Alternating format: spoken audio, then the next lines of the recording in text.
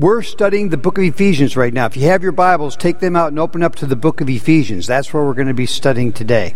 Now, we've been going through a series of messages about develop. That's our word of the year. Every year we pick another word, and the word we picked for 2018 was the word develop. And we started showing from the beginning of the year all the different ministries where we're trying to develop disciples and what we're trying to do. Then we took on the book of Ephesians and said, let's go through this book. Book of Ephesians is classic. It's classic Bible. It's like the Apostle Paul wrote a letter to this church at Ephesus that went to a lot of other churches too, and talked with them about how to develop in their walk with God. Perfect for you if you become a Christian. Perfect for you even if you haven't become a Christian. It starts introducing you to what it means to be a Christian. So it's about development. And I challenged many of you, I challenged everybody to a 90-day experiment. I said, study it every day with me. Read and pray every day. And what I'm trying to do is get a pattern in your life. Psychologists tell us if you can do something for 40 days, it'll become a habit. Well, I'm hoping you at least do 40, maybe 60, maybe 90, maybe even 120, because we've had a few gaps in between, so it's going to end up being a little longer.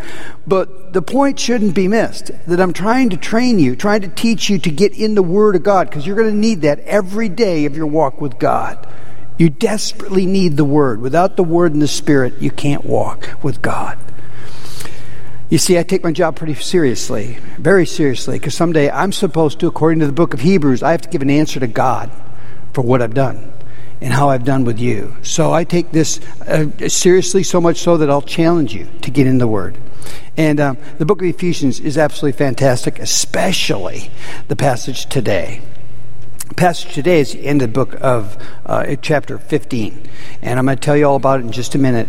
But it's extremely personal to me and my wife. I mean, I remember studying this passage before I even got married. I've been married 42 and a half years. So this is a long time ago. It set the foundation. It laid the base. And I keep coming back to it all the time because it just seems to grow in meaning and understanding as I grow in my marriage and begin to understand what it's like. So I'm excited to teach it to you today. I think it's going to be very helpful for you. I know it will be if it's been anything like it's been for me and Lori. So I'd like to pray for you now. Would you bow with me in prayer? Lord, I pray for those who are single here, like when I first studied this passage. And I pray for those who are married here. And those who've been married a long time, those who've just gotten married, whatever it be, Lord, we know we need help in this area. And we know our culture doesn't help us much. So I'm praying that the Word of God would be not only spoken today, but understood. And people would be able to not just say the right words about what it means to be married, but actually live it out and experience the joy, the companionship, the love, the truth, the glory to you that you expected and wanted us to have in being married. I pray this in Jesus' name. Amen. Now, let's start with this premise. If God invented marriage, and I firmly believe he did, I find no records in ancient literature that says, well, here's what we're going to do. We're going to create societies in smaller units, and the smallest unit to make up all society is going to be the family unit, headed up by a man and a woman. Nothing ever says that except in the book of Genesis. For this reason, a man will leave his father and mother and hold fast to his wife, and the two shall become one. It's telling us that's God's invention, and he invented it that two people could act, think, live like they're one. And he put the desire and the longing in our hearts to do it. But often we don't do it like that. That's the tragedy. Let's put it in concrete terms. Let's say I tell you, hey, I'm all excited. I just got a new car. And I went all out. I got this really nice big Mercedes, or I got this really new shiny Jaguar, or I got this expensive Porsche. And you know what? I spent a lot of money, but I'm going to save a lot. How are you going to do that, Marty? Well, instead of using gasoline, I'm just going to use water. And you go, you idiot. You're going to ruin your new car, right? Or, I say, I got a new dog. I love Labradors, and I've always had yellow ones. I decided to get a chocolate, and I got a cute little chocolate Labrador, and he's so much fun. Problem is, he poops all over the place. So you know what I'm going to do? I'm just not going to feed him. You're going to kill your Labrador, right? How stupid. Or, you know what? I need more education, so I'm going back to school. I'm going to go to college. I'm signing up, going to go to Rutgers. I'm going to study and do all the things I need to do there, except, I really don't like doing papers and I don't like doing tests, so I'm not going to do that part. You go, Marty, you're going to flunk. Now, why do those things sound so stupid? Because they all have a designed purpose in mind. So does marriage. You throw it out, and it won't work. And it's happening epidemically across America. And people are divorcing at higher numbers than ever. There's all kinds of people who say, well, we're not even going to get married. We won't even make a covenant with each other. And our whole culture is teaching us not to do this. And it's ruining America. It's ruining families. It's ruining people and their lives, even in churches, because we've bought into the lies sold to us by our culture. That somehow you can do it without its purpose. You can do it without its meaning. You can do it without the inventor's intent for what and the design of what it's supposed to be. You see, there's a design for maleness. There's a design for femaleness. And God invented it in marriage to work together, to complement each other, not to compete with each other. But our culture seems to teach us otherwise. In the book of Ephesians, Paul was confronting the same thing, because Ephesus was a very pagan, Gentile town. And I mean, if you think paganism's bad in America, you should have been in Ephesus. I mean, they even had temple prostitutes. They even worshipped the pagan gods by involving themselves in all kinds of perverse sexual things. It was a mess. So Paul, who happened to have lived there a couple of years, is probably thinking in his mind, oh man, these poor people probably heard all kinds of terrible stories of abuse and breakups and family things happening and all kinds of immorality and stupidness. And he's thinking, whoa, how in the world am I going to help them walk with God? Because remember the context? Context is chapter 5. He says, I'm going to help you walk with the Lord. Okay, one thing, you have to walk in love. Remember 2 weeks ago I had a sermon on this. Walk in love, walk in the light, and walk in wisdom. And he spelled that out. That's what he's just coming off of that section when he says, okay, now we got to talk about marriage, because he knows they have troubled marriages. He knows there's lots of pain. I'm probably speaking to some people the same thing. This is a sensitive subject to you. Maybe you've even been divorced once or twice. Maybe, you've been through the pain. You know the hardship. You've been through the arguments. It's a horrible thing. And yet, what can you do to put it back together? That's who Paul wrote to. That's what he's talking about here. He's writing these words to help them understand what marriage is supposed to be like and how it's designed by the inventor, God himself. So I'm hoping with that context you can get the true meaning of what it says here, because he's writing to people with troubled marriages. And I know many of you have had trouble. I mean, every marriage does, mine as well. But you can be pulled out of it. You see, our culture teaches us to be autonomous, self-determined, and individualistic. The slogan of our day is what? Be true to yourself. Well, it doesn't take a genius to figure out that's not going to work too good in a marriage. Because if I'm true to myself, then I got to marry somebody that's true to what? Me? No, they're also going to be true to themselves. So I got two people trying to be true to themselves, two people being very individualistic, very autonomous from each other, and they're going to be one? No way. Never work. Never. And our culture acts surprised, like this should work. Like, what are you, stupid? Of course that won't work. That's like having a puppy and I say, oh, I'm going to keep him from pooping, I'm just not going to feed him. Like, how dumb would that be? It'd be horrible. And that's what we're doing to our marriages. We're starving it out. Because we've got to go back to the designer's design. And that's what's presented here in the book of Ephesians. The love's gone. The authority structure's gone. The meaning's gone. As I put down what's called the big idea of the sermon, God made marriage to work. That's how he designed it. Point 1. How God made it work for a wife. He explains to us how it goes now. Each point starts with the word how. How God made it work for the wife is where he started. I think he started with women because he probably spoke with more hurting women in his church in Ephesus than he did to men. He figures, well, here's the open door. I'll start with the women. I'll go to the men. But men, he has a lot more to say to us than he does to her. But anyway, look what he goes on to say. Ready? Point 1. How God makes it work for a wife. Starting with verse 21 of the book of Ephesians chapter 5. Wives, submit to your own husbands as to the Lord. For the wife is the head, for the husband is the head. And why are you laughing so hard? For the husband is the head of the wife, even as Christ is the head of the church, his body, and is himself its Savior. Now, as the church submits to Christ, so also wives should submit in everything to their husbands. Wow. Okay, we don't have time to get into every detail, but I can do this. What's the key word? Submit. What does submit mean? Submit is actually a military term that Paul uses here, meaning to rank yourself under. Whoa, let someone else be over you? Yep, that's the clear teaching of that word. Submit, rank yourself under. Well, what's the key phrase? Key phrase is really important. As to the Lord. I rank myself under my husband like I would rank myself under the Lord? Yeah, that's what it teaches us. I'm supposed to submit to the Lord. In fact, it's suggesting that when I submit to the husband, I am submitting to the Lord. It's suggesting that the way I submit to my husband is because I'm submitting to the Lord. I don't do this because he's so great. I don't do this because my husband has all the talent and all the insight and all the knowledge. I do it because the Lord has all the talent, insight, knowledge, and understanding. So I'm submitting to my husband to show my submission to the Lord. Get it? As to the Lord becomes extremely important here. It's just like when he had talked about in Ephesians 4, forgiving somebody just as God in Christ forgave you. I can do it because I do it for the Lord. That's how you're doing it. It's honoring Christ. Well, to do this, one would need to believe, I'm sure there's a wife here would say, oh, that sounds nice, but have you ever met my husband? Or someone could say, a husband could even say, well, yeah, but I'm not always right. I don't know if she should submit to me all the time or not, in everything. So it causes questions to come to mind.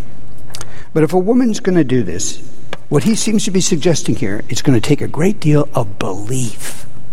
And do you get it? If I'm going to submit to him as to the Lord, I'm believing the Lord can work through my husband, over my husband, under my husband, around my husband, ahead of my husband, behind my husband. It's like Joseph when he got thrown in prison in the Old Testament, book of Genesis, and he says, well, God's going to use this. And he even says to his older brothers that got him thrown into slavery, he said, well, you meant it for evil, but God meant it for good. What? You mean he believed so much in the sovereignty of God that even the people over him would do something evil and he thought it was God working on for his good? Exactly. That's what's being taught here. Let me read to you from a woman who's an amazing theologian. She's in Australia. Her name is Claire Smith. Her husband Tom is also a theologian. Literally, this is a person with a PhD in theology. And she wrote these words about this passage right here. It's called God's Good Design. That's her book. There's something wildly countercultural about this statement. I mean, who submits to anyone these days? And in everything, all of us women and men are children of the Enlightenment who think of ourselves as autonomous, self-determined individuals. And that's even before we factor in the more modern concerns of gender and power. She goes on to say some other things here. There's so much in this book I'd like to read, but let me read this. Each one of us is unique. And so every marriage is different, with different strengths and weaknesses, weathering different seasons of life, with different demands and different stresses. In all these circumstances, through all these differences, Christ is working in each of us to make us holy. Not a one-size-fits-all approach, but transforming us as individuals to be like him. She's talking here about, we always are looking for the rules, and here's the system. She says, no, God leaves us freedom for differences in our marriages, but sets up these parameters. So what Paul gives us is not a step-by-step list of instructions on how to submit, but general parameters for wifely submission. The first is that a wife is to submit to her husband as to the Lord, verse 22. This means that her submission to her husband is an expression of her obedience to the rule of Christ, and also that her submission is to be in keeping with her submission to her Lord. And because of that, we make a mistake if we think that a wife's submission is just about human relationships. Not at all. In reality, a wife's submission to her husband is part and parcel of her submission to Christ, because as the scripture tells us here, Christ requires it of her. This means that if a wife chooses continually to disregard or disobey this command, then her willingness to submit to Christ in everything is called into question, just as it would be by any continual and deliberate disregard of God's word. Indeed, as it would be for a husband to refuse to love his wife, it would be no different. Moreover, if a wife's submission is to reflect her submission to the Lord, she will submit herself to her husband voluntarily, willingly, deliberately, joyfully, wholeheartedly, thoughtfully, and with wisdom and discernment, just like she would to the Lord. However, having said this, there's a couple of qualifications. Listen closely. The first is that because a wife's submission is as to the Lord, then if a husband's demands are in conflict with obedience to Christ, Christ wins every time. If a husband wants his wife to join him in sinning, she is not to follow him into sin. If he wants her to be sexually immoral, she's not to follow him into immorality. If he wants to cheat on the taxes or lie or steal or to neglect or abuse the kids, then her first duty is to obey Christ and his righteousness. The second qualification is that tragically some husbands exercise headship as crushing and destructive abuse, which can be expressed in any number of ways: physically, sexually, verbally, socially, financially, and even spiritually. This is the sort of tyrannical rule that Christ rejected and came to overthrow. It would be naive to think this sort of abuse does not happen even in Christian families and even with people we know. And some of them we even think we know well. Well, it's never right. It's not biblical leadership. It's not biblical headship. It's abuse. And so that too should be rejected. But submitting to Christ. As we see when we get into the men's thing, pretty much men have to submit too. You'll see it's just a little different form because of the different gender. But God is trying to set up some kind of a structure. In fact, you'll see it when we get into next week's passage in chapter 6, where he talks about raising children, or talks about employer-employee relationships. Structure so necessary, and yet our rebellious culture is throwing all structure out. There's like no authority, certainly not God. But if you're going to accept that God's the authority, then God lays down a structure for things. Whether it's husband or wife, or government, or employee, or children over with their parents, it's God lays that down. All these over and under relationships. And he's trying to do it to make the two become like one. That's his goal. Let me just throw a question out there. This is a good one to think about right here. Does God work through smart people more than dumb people? Does God work through just the talented people, the emotionally healthy people, the good-looking people? Is this true about teachers? Is this true about lawyers? Is this true about doctors? Is this true about bosses or coaches? Well, of course, everyone here would say, no. God can work through somebody even though they don't have their whole act together and they're not perfect. I would say that's true about a woman submitting to her husband as to the Lord. Because the Lord is smarter, is more talented, is emotionally healthy, is perfect. So that's why you can submit and have God work through him to you. Submission is a very powerful tool. It's actually used that way in the book of 1 Peter chapter 3, where Peter and other apostles teaching on the same subject and tells women to submit to their husbands, and even shares how their lives, a husband can be won over to the Lord by a wife's submission. Literally transformed. I was reading a book this week by Tim Keller. Tim and Kathy Keller. He's a pastor of a church it's called Redeemer Presbyterian Church in New York City. They've literally started over 100 churches in different cities around the world. He's written several books. Very intelligent man. Well, he tells a story in his book about marriage that he and Kathy wrote. He says, when I was growing up, Tim Keller says, I was kind of a geek, kind of a nerd. And I knew I wasn't cool because everybody told me. It was pretty clear I'm not a very cool guy. I wasn't hip. I didn't know how to hang out. I didn't know how to do stuff. I'm always thinking. I'm in the books. I'm one of those guys, If they'd had computers, I would all have been on my computer. So he said, it was surprising to me when I got into college, and there's this girl, Kathy, that thinks I'm really cool. Go figure. How does this happen? She likes it that I study. She wants to talk about some of the nerdy things I want to talk about. She thinks I'm cool. He says, fast forward, we ended up getting married. And she kept thinking that I was cool. She wanted to be under my training, under my teaching. She liked it that I wanted to talk about spiritual things and teach people. She liked the way I led things. He says, so here's Kathy thinking that I'm really cool. He says, in fact, here's how I saw it. He says, when I kept thinking of myself as Clark Kent, she kept thinking of me as Superman. He says, I'm telling you now, years and years later, how much influence Kathy's had in my life, in my thinking, in my emotional life, in my relationship, in our relationship, because she would submit to my leadership. It changed my life. That's what 1 Peter chapter 3 talks about. Look it up yourself. That's what Paul's suggesting here. When a woman can do that, it can have dramatic changes. So I just want to stop there for a minute now and let you think on that. And let's look at the rest of it where it says about men. Look what it says to men. Point 2.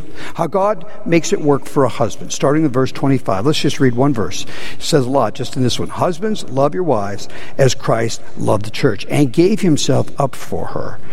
Key word. What's the key word? Love, obviously, right? And love is like, remember the sermon I did a year and a half ago? Love is like concrete. Why did I use concrete? Because concrete, when you pour concrete, it's done. It's settled. It's going to be hard to bust it up. It's a commitment. And the number one English word that's a synonym for love would be commitment. So, put that word in here. Husbands, commit to your wife. Like Christ committed to the church. What? He died on the cross. He literally sacrificed everything in his life for the church so we could be saved. Yeah, pretty high bar, right, guys? You mean I got to give it all up? Yeah, for her. That's what it means to love. Love is about commitment. So, he says that here. The word gave comes out real powerful to me. Love and giving go together. And so a husband is really submitting to the Lord in the same way, because the key word is love, and the key phrase is as Christ loved the church, right? He gave himself up for it. Submission to God is serving his wife. That's what he's saying here. Look at verses 26 through 27. It reads like this. That he might sanctify her, having cleansed her by the washing of the water with the word, so that he might present the church to himself in splendor, without spot or wrinkle or any such thing, that she might be holy and without blemish. Now that's a pretty beautiful picture, and he's not just talking about Christ and the church. He's talking about a husband and wife. That's the interesting thing here. It's as though Paul's saying, here's what it's supposed to look like.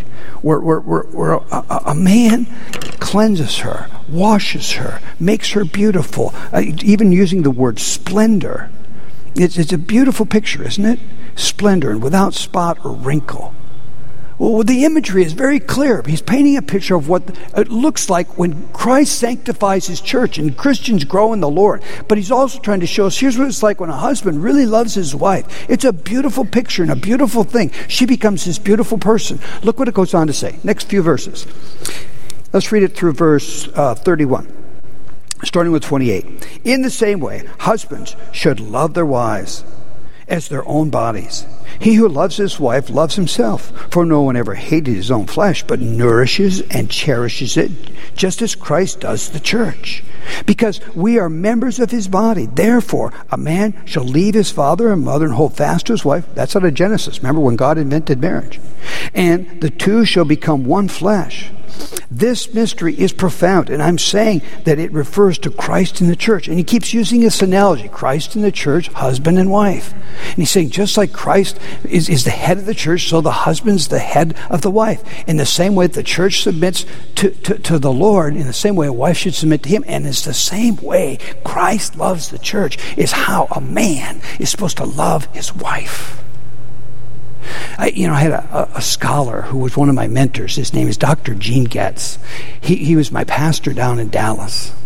And Gene really believes the Apostle Paul, who wrote this, was once married. A lot of people say, no, he was always single kind of a guy, But he's saying, no, he would have never even been a Pharisee if he wasn't married. But his wife must have died. And I can't help but think of that as you're reading these words, talking about washing, cleaning, presenting her. He's talking about the wife nourishes and cherishes. Maybe in the Apostle Paul, he's thinking, oh man, I wish I'd have done more of this. I wish I'd have been a husband more like that. I wonder if that was there. I was reminded of this again last night. I got done preaching, and this gal comes up here with tears, takes out her phone, and says, here's a picture of my husband. And he had a chocolate lab, in his chocolate lab. She said, but last September, he didn't wake up one morning. He's like late 40s, early 50s. What? He looks so healthy. In fact, he looks really built up, like he's been lifting. Because, some abnormality in the heart nobody knew about, and boom, he's gone. She says, I want you to tell those people tomorrow, you don't know, this might be your last shot at this. Guys, you only got one shot at this with one woman. You're supposed to love her, nurture her, care for her. This is your chance to make her a beautiful thing. Oh, this reminds me of my father-in-law. My father-in-law was Paul Bubna. He was a pastor of a couple of good-sized churches, then became president of a seminary, and then became president of the Christian Missionary Alliance. You can imagine, dating his daughter was very scary. Like, I didn't know, my dad wasn't a factory worker. How you supposed to act, what are you supposed to say, all this kind of stuff. And I remember when I'm dating her, when we start getting married and stuff, and you know what he said to me? He says, in observations of life, I've learned something that I'd like to pass on to you. Oh, really? Yeah, I've observed something. It's kind of like my own little proverb. Your wife will be about as beautiful as you treat her. Now I'm really scared. He's trying to tell me something. And he's saying this, because this is what I've observed with guys. This is what I've observed with women. Your wife will be about as beautiful, about as pretty as you treat her. And now I'm 66 years old. And I go, you know what? He was right. That's really true. And is that not what it seems to be suggesting here? Nourishing, cherishing, splendor. I'm going to help her be washed and clean and walk before God, just like Christ does the church. That's my assignment. I give myself up. You know what it's going to take? It's going to take time. It's going to take a sitting down to talk. It's going to take tenderness. These three words I'll put on the screen for you. They come to my mind all the time. Time, talk, and tender. Because you know what? That's what God does with me. He wants me to spend time with him. He wants to talk with me, wants me to talk with him, and he is really tender with me, cuts me a lot of breaks because he's so forgiving and merciful. Are you that way, guys, with your wife? Are you that kind of leader?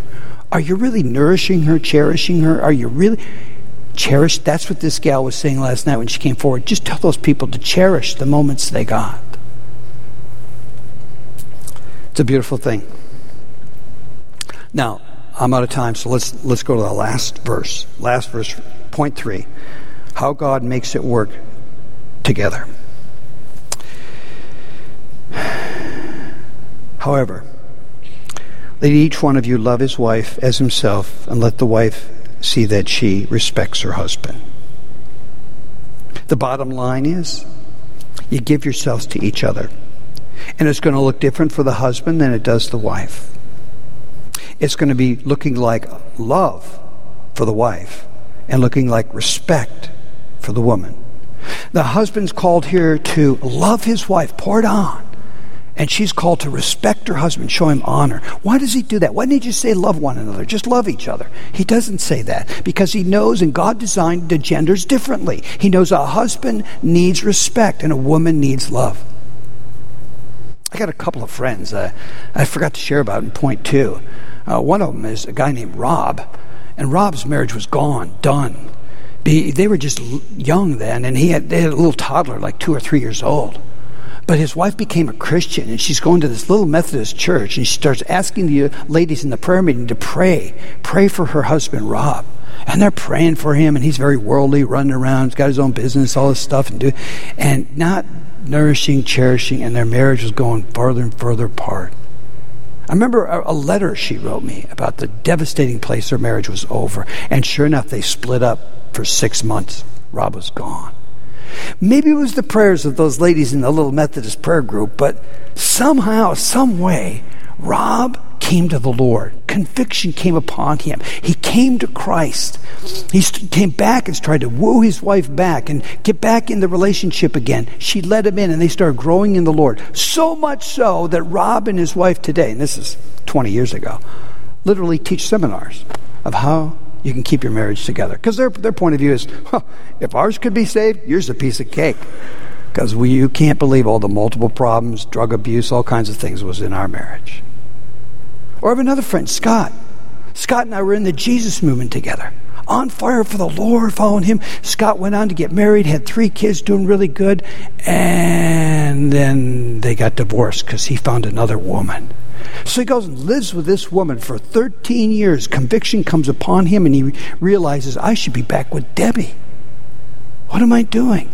He goes back to his original wife and tries to reunite them in their wedding vows. Literally, they become married again after being divorced 13 years. So you think your situation is hopeless?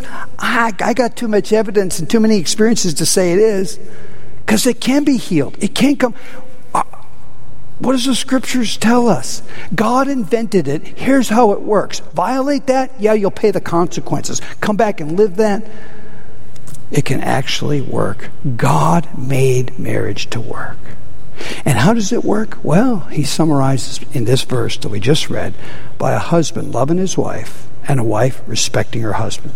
There was a guy who wrote a book, Emerson Eggerichs, wrote a book called Love and Respect. He literally got his PhD, his doctorate in psychology, based on this verse. Oh, yeah, it was an uphill battle in the secular psychology network of things to try and prove his point. But he was trying to show that if you can do it like this, it'll work. This is like important to understand. And finally, they had to give him a doctorate, because he had all the research and all kinds of things down. And he mentioned some things. He says the difference is this. It's like women have pink sunglasses and men have blue sunglasses. So when a woman looks at things, she sees it through her pink sunglasses and it looks pink. He looks at things through his blue sunglasses and it looks blue. This is why God doesn't tell everybody just do the same. He says, no, women, you need to show respect to him because that's what he needs so bad. And guys, you need to show love to her because that's what she needs so bad. Oh, and he says, when you don't, you get into this thing. This is all in his book, Love and Respect. It's called the crazy cycle. Let's put it on the screen. Crazy cycle. That's when a woman doesn't respect her husband, doesn't show him respect in any way, even if he's wrong about something. And the guy doesn't show love to his wife. He's not taking time to talk with her, not being tender. And he says, you get in this vicious circle. Oh, I've seen it a million times, especially in my counseling office. Yeah, she's on this side of the couch, he's on that side of the couch, and boom, boom, boom, boom, boom, boom, boom, boom, boom, boom. He said, she said, and sometimes you can go through a whole session and you make zero progress because nobody's putting down their weapons. Everybody's still shooting, and it's like, see you next time, let's pray. You been there? Oh, every marriage has crazy cycle. Of course you do. It's a woman's tendency to not show respect. It's a guy's tendency to not love. It's easy. It's natural. You're going to have to be changed. God has to come into the equation. Both of you have to realize, as to the Lord is the only way we're going to stay married. That's right. Put down the weapons and join up. When somebody in a counseling session finally says, you know what, I'm just going to do what God says no matter what. Whoa, that just throws a monkey wrench in everything. And all of a sudden, the cycle starts getting shaken and changing because somebody's not fighting back. It's like Jesus said, turn the other cheek. You mean to actually do it? What if I do and he doesn't? What if I do and she doesn't? So you're only going to be obedient to God if they do? Come on now. What are you saying? Are you going to obey the Lord or not? So he ends this passage by talking about this love and respect. And I need to end the sermon. Like I said, my wife and I have been married, 42 and a half years now.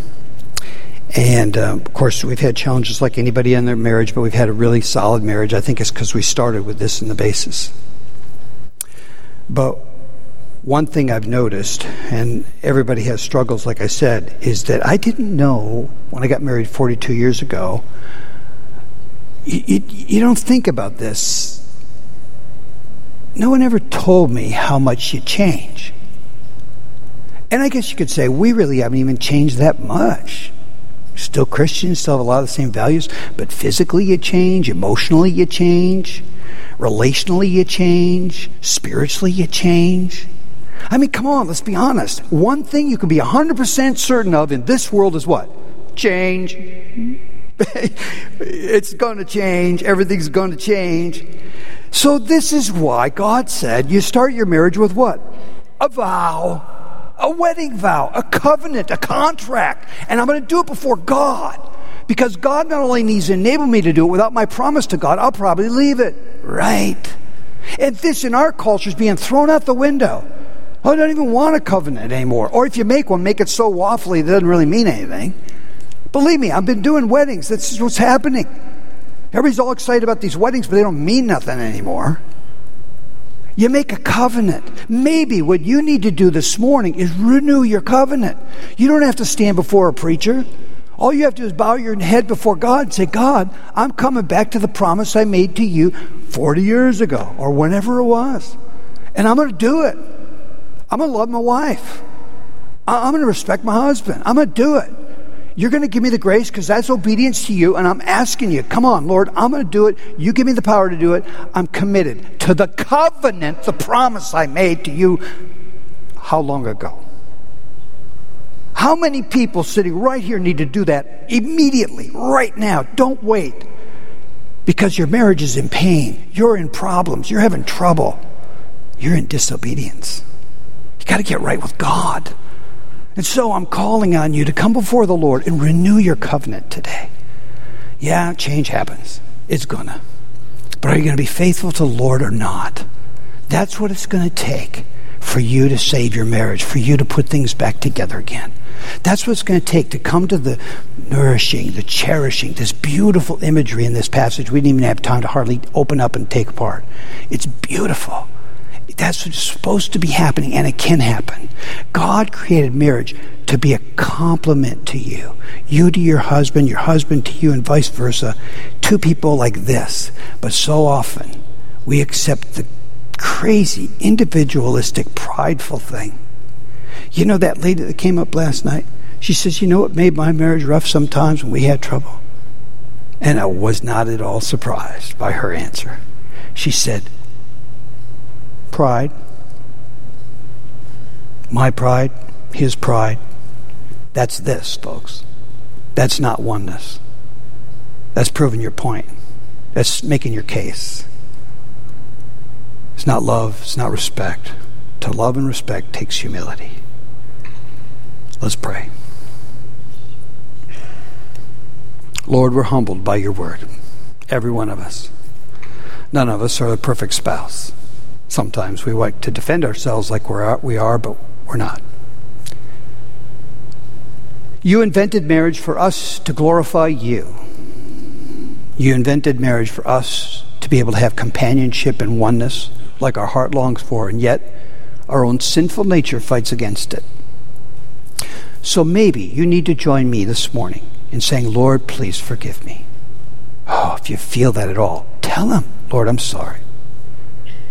I have not been a good covenant keeper. I have not been a good husband, a good wife. I've had some mistakes. I've slipped up here and there, Lord. And sure, your brain is going to want to say, yeah, but she, yeah, but he. Don't do that. Don't. Stop it. Get out of the crazy cycle. Say, Lord, I'm talking about me here, not them. And I'm saying, I renew my covenant with you. My contract, my promise to you. And so I will submit, so I will love, and I will sacrifice for you. In the name of Jesus Christ, I pray this prayer. Now help me live it. Amen. Amen. God bless. I'll see you next week Thanks for coming.